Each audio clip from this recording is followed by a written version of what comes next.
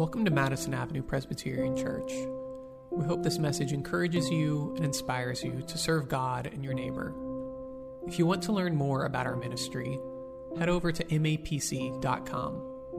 If you're looking for a community where you can deepen your faith, we invite you to join us every Sunday at 10:30, online or in person.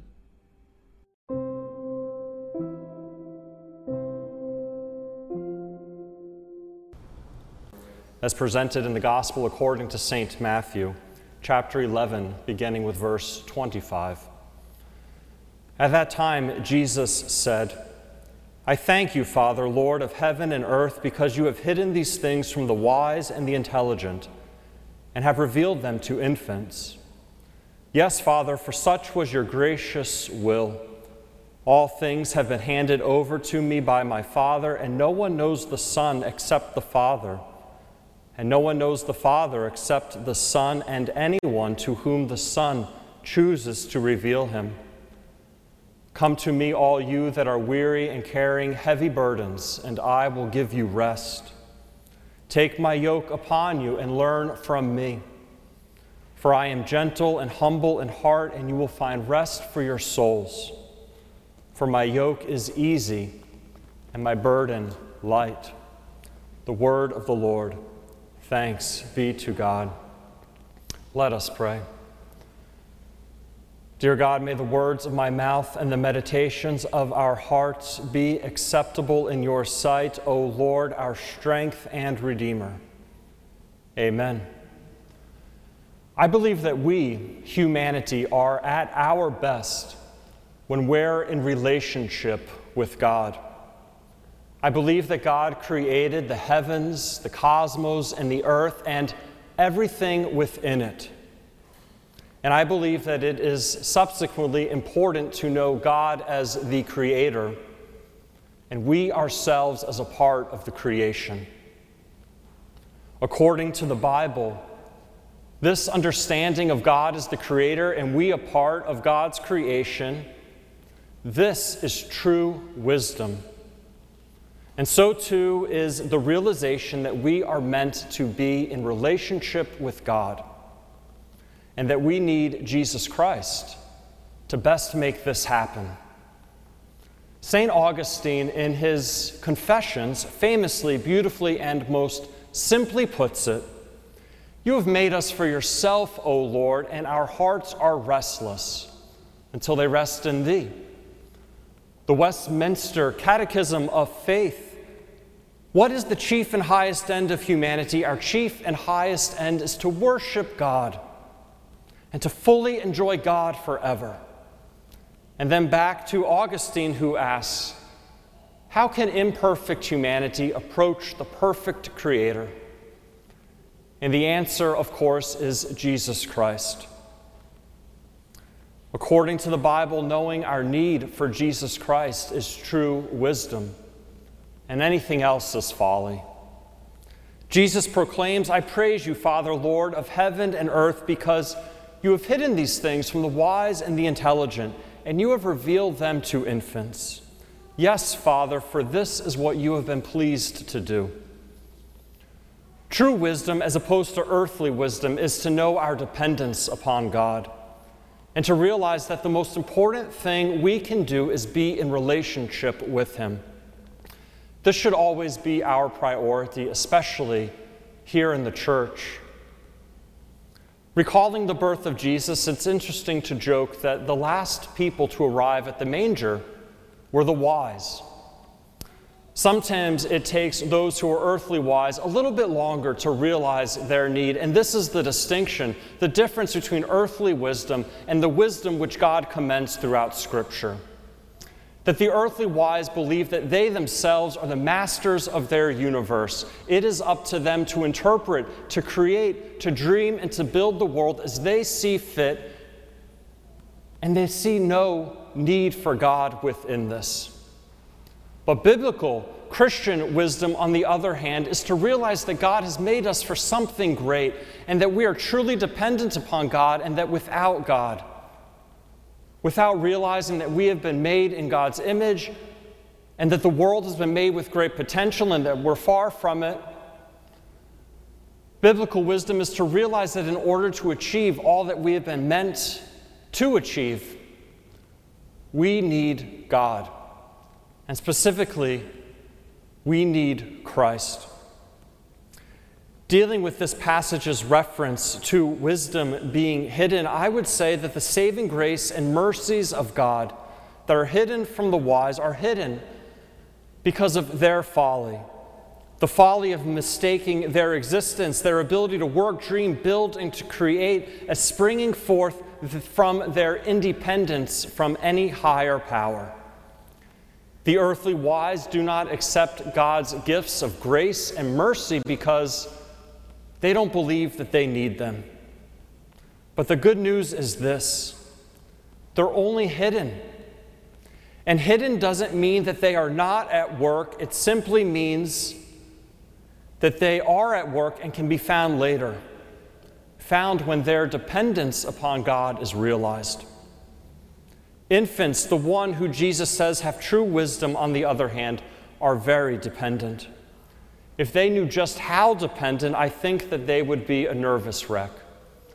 As I'm holding my daughter Lila, who you heard at the beginning of the service, I often wonder if she knows just how dependent she is upon Laurel and I. Laurel and I live in a constant state of fear when we are carrying her on the sidewalk. Every crack on the sidewalk is a constant threat, and we're very aware of all the threats that surround her and us. Christian wisdom is to realize how precarious our existence is and to realize our dependence upon God because of it. Children, the ones who Jesus says have true wisdom, are radically dependent upon God, and fortunately for them, we, the parents, are the nervous wreck, making sure all of their needs are met. It is to those that know their dependence and precarious state of existence that have the wisdom that God commends. If we fully understood the precarious nature of our existence and lived our lives with that total awareness again, we would be in a state of constant anxiety. Peter Gomes, former chaplain at Harvard Memorial Chapel, and someone who I know some of you have had the opportunity to hear preach from this pulpit, states, "We work hard and play hard, not because we're more industrious or more playful than our ancestors, but because we dare not stop lest in the stillness we are overwhelmed by the sound of our own anxieties and fears." In other words, we don't allow ourselves to rest because we're scared. We're scared of what might be revealed to us. Jesus, however, instructs us, "Come to me, all you who are weary and burdened, and I will give you rest. Take my yoke upon you and learn from me, for I am gentle and humble in heart, and you will find rest for your souls, for my yoke is easy and my burden is light." These are incredibly comforting words for God's people, but before emphasizing how comfortable they are, let's ask, is Jesus' yoke really easy and its burden light? Ultimately, I'm going to say yes, because he says it is, but first let us get there. Christians, after all, have been persecuted throughout history. The 12 disciples martyred, Jesus himself crucified. Christians throughout the ages have faced persecution. For example, Bonhoeffer met his fate in a concentration camp. On a more personal level, each of us have likely endured hardships. And despite our faith, there are moments in our lives that seem neither easy nor light. Based on these experiences, Jesus' yoke seems more aspirational than actual. In the biblical day in which Jesus was speaking, those who were gathered at his feet to hear his words knew quite well the persecutions and the hardships of the world. They were not in power, Rome was. Further, the Pharisees, the priests, and the legal experts put great weight of the law upon them. Those who received that great weight were in turn weary, burdened, and in quite a predicament because they could not meet the needs of the law. They could not meet the requirements of the law. They were in need of a Savior, someone from outside of themselves, because there is no way they could fulfill the heavy weight that was placed upon them. Subsequently, they were in a state of angst, anxiety, maybe even contemplating meaninglessness. But rather than living with the yoke of the law or the yoke of living life without true meaning or purpose, rather than taking on the yoke of just spinning their wheels, heavily encumbered by the weight of the world, living under the illusions and fake and false pretenses, Jesus offered another way by prescribing another yoke, his yoke. There are many outside the church who would levy against this passage a criticism that they are just trading one for another. But I want to assure you that unlike any other kind of yoke, Jesus is offering a yoke that is freeing and empowering. Far from naive, it shapes us for the existence and a navigation of the world according to his will and way. When Jesus references a yoke, he's referencing a wooden device placed over 2 oxen so that they could carry a great and heavy weight behind them. A yoke is a contraption also created for humanity in which we could place it behind our neck or shoulders to carry some great weight. Think of people in the developing world traveling far to sources of water. Due to both the weight and fit, these yokes are incredibly uncomfortable. And so too was the yoke of the Pharisees. The yoke of the Pharisees is the law, heavy, burdensome, and uncomfortable because it was not made for us and we were not made for it. So too is the yoke of the world, which we were never made to face alone. Jesus describes his yoke as being easy and its burden light, not because it doesn't involve hard work. Certainly we see in Jesus, the apostles, Bonhoeffer, everyone I've mentioned, that it does. Instead, Jesus' yoke is easy and its burden light because it's the yoke for which we were made. Whenever we improperly see ourselves as the creator and not part of the creation, we take upon ourselves a yoke that we were not made to carry. And as a result, there's a friction between who we were created to be and who we most really are. But yet, when Jesus tells us to take upon ourselves his yoke, we recognize our proper place in creation, and in so doing, that friction is gone. It's easy and light because that friction, that untrue wisdom, the wisdom of the world, is gone.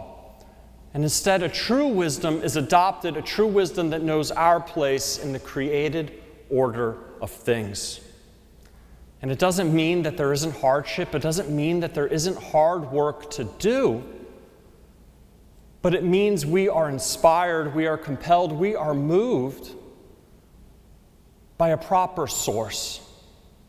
A source to live more fully into ourselves and others being created in the image of God and the world too. Jesus invites us to experience rest, not a simple kind of rest, but a true rest that provides us with the right type of posture to face the world. The rest of Christ fills our needs. The yoke of Jesus brings true deep rest to our souls. Representative of true wisdom, Augustine famously remarked in his Confessions, "You have made us for yourself, O Lord, and our hearts are restless until they rest in you." When we accept the yoke of Jesus Christ, the yoke that God offers, we're no longer at war with ourselves or the world.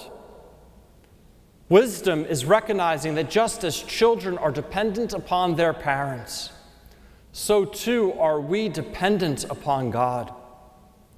And the rest that comes from knowing our dependence upon God, from accepting ourselves as a people in great need, a people who are a part of creation, not above it, results in a rest which nourishes the soul and prepares us for the world. This is the rest that comes from true wisdom. It is the rest that will restore our souls.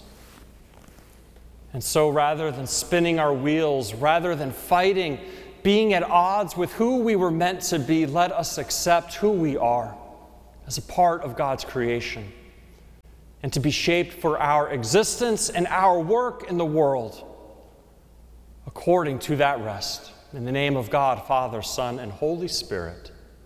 Amen.